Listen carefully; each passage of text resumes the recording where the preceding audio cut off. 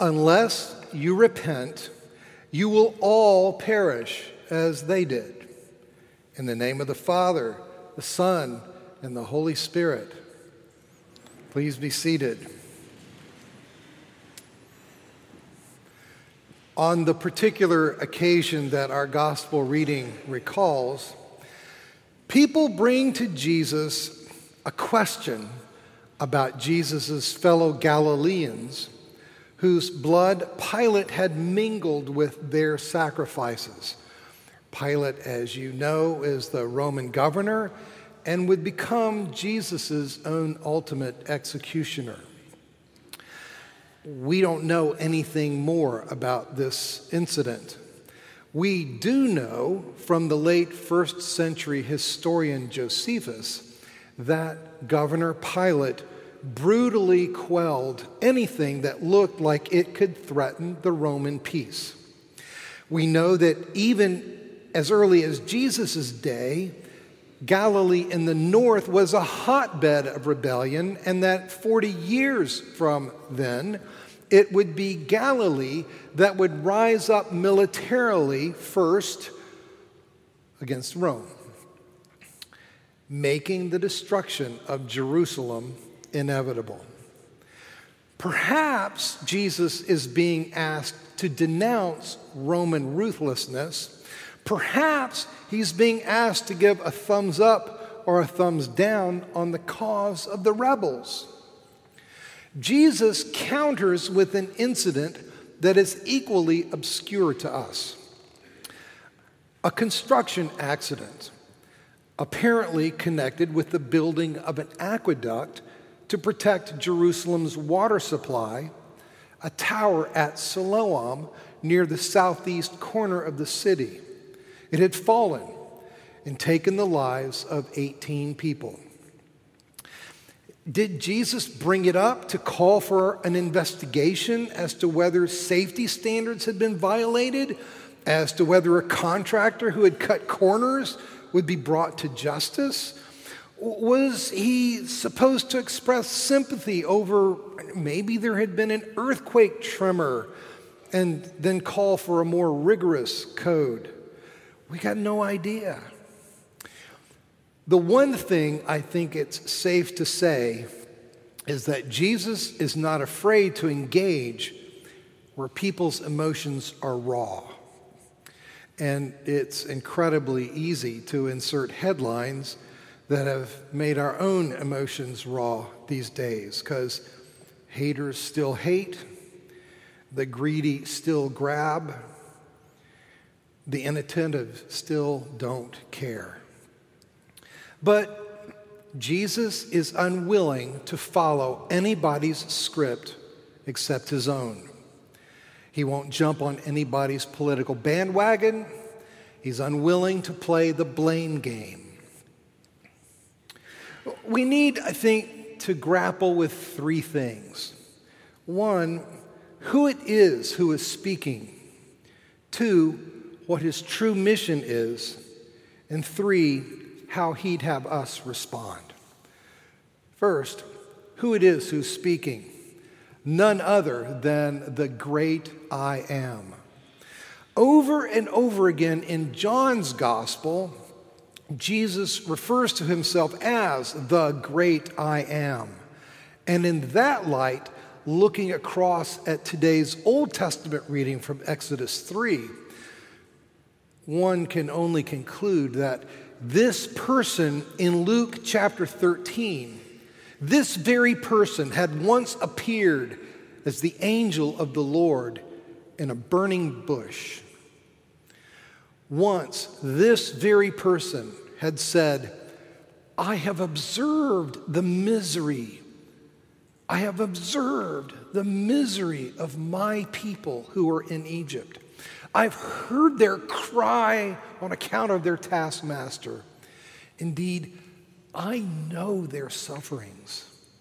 The cry of the Israelites has come up to me. Exodus chapter 3, verses 7 and 9.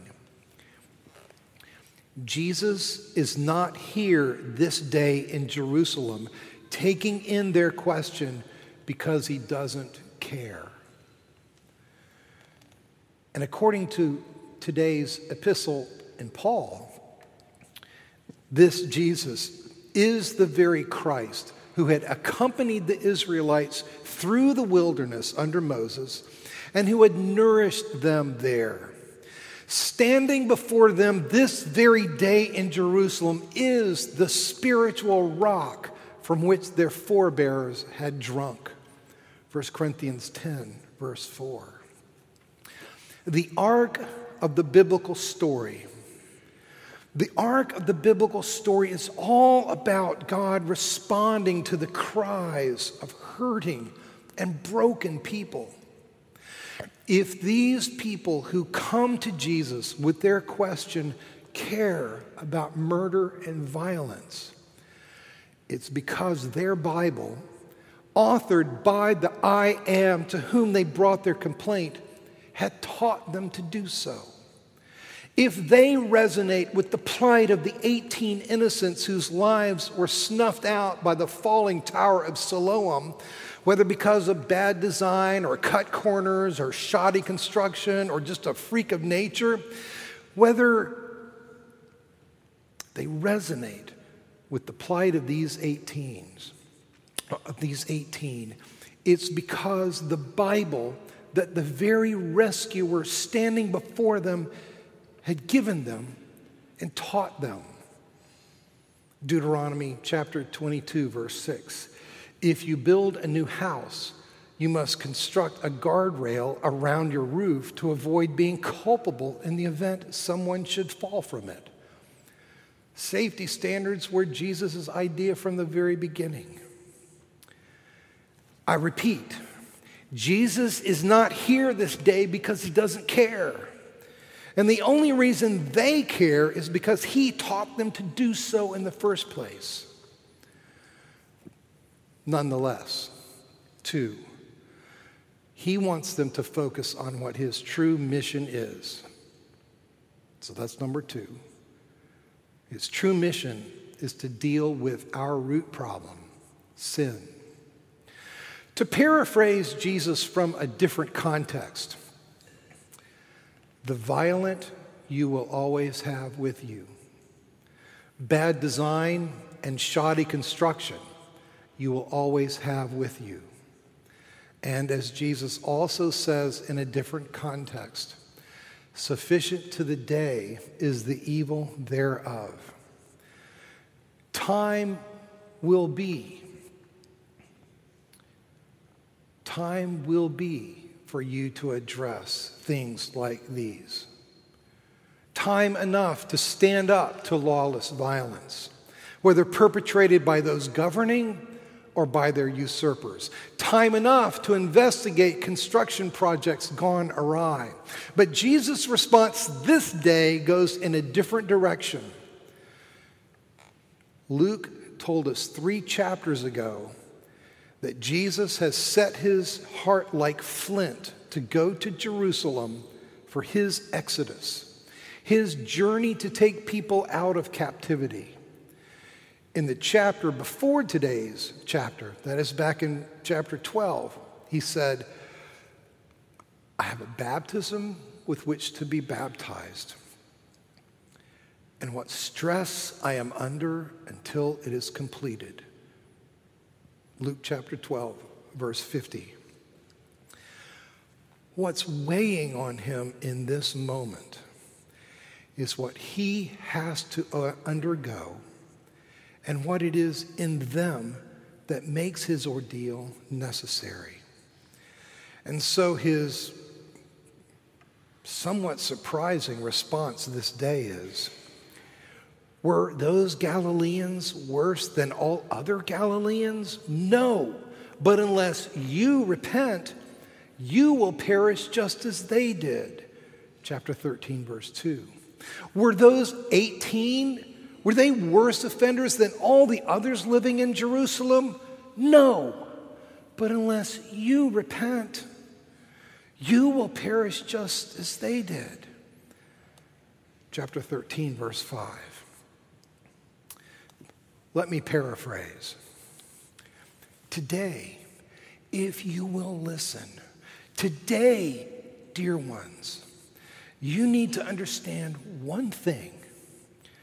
The reason that there is violence and incompetence in the world is because there is violence, graft, corruption, incompetence, a tendency to cut corners in the heart of each one of you. Now, I wish that I could just grab you and wrap you up in my arms of love like a hen with her little ones and simply make it all go away. But I can't, for at heart, you are all sinners. You miss the mark of God's design for you.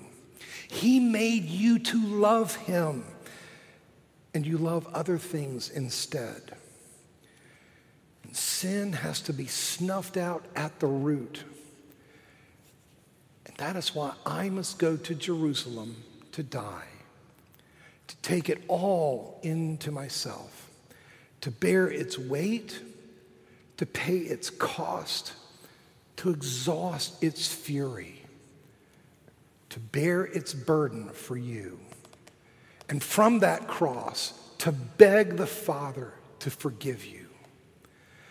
I have come to take it all into the grave and to leave it there. Which takes us to the third point. How he'd have us to respond to who he is and to what his mission is. How he'd have us to respond at Lent, repent of sin's lingering effects. In Luke, Jesus finishes today's passage by telling the story of the fig tree that's given one more season in which to bear fruit. A sober warning to the generation that is about to crucify their Lord. Sobering enough. Perhaps more sobering, certainly more sobering to me because I'm here, not there. I'm now, not back then. Certainly more sobering to me is the way Paul addresses those of us who have embraced Christ on this side of his death and resurrection, and by repentance, faith, and baptism have become his followers. Just like the generation that rejected him, and just like the generation that fell in the wilderness, we need the warning.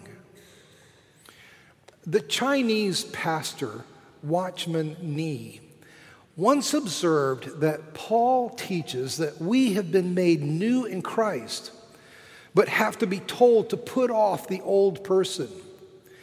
Watchman Nee said it's like we're chained to a rotting carcass that we have to drag around, reminded of the stench of what we were, tempted to think that that's what we really still are, constantly having to work against the drag of the death that used to define us. During Lent, we concentrate on saying no to the old. And Paul just happens this week in our reading to provide a handy-dandy checklist. If you take your bulletin insert, I'd invite you to look at the Corinthians reading and go down to verse 7.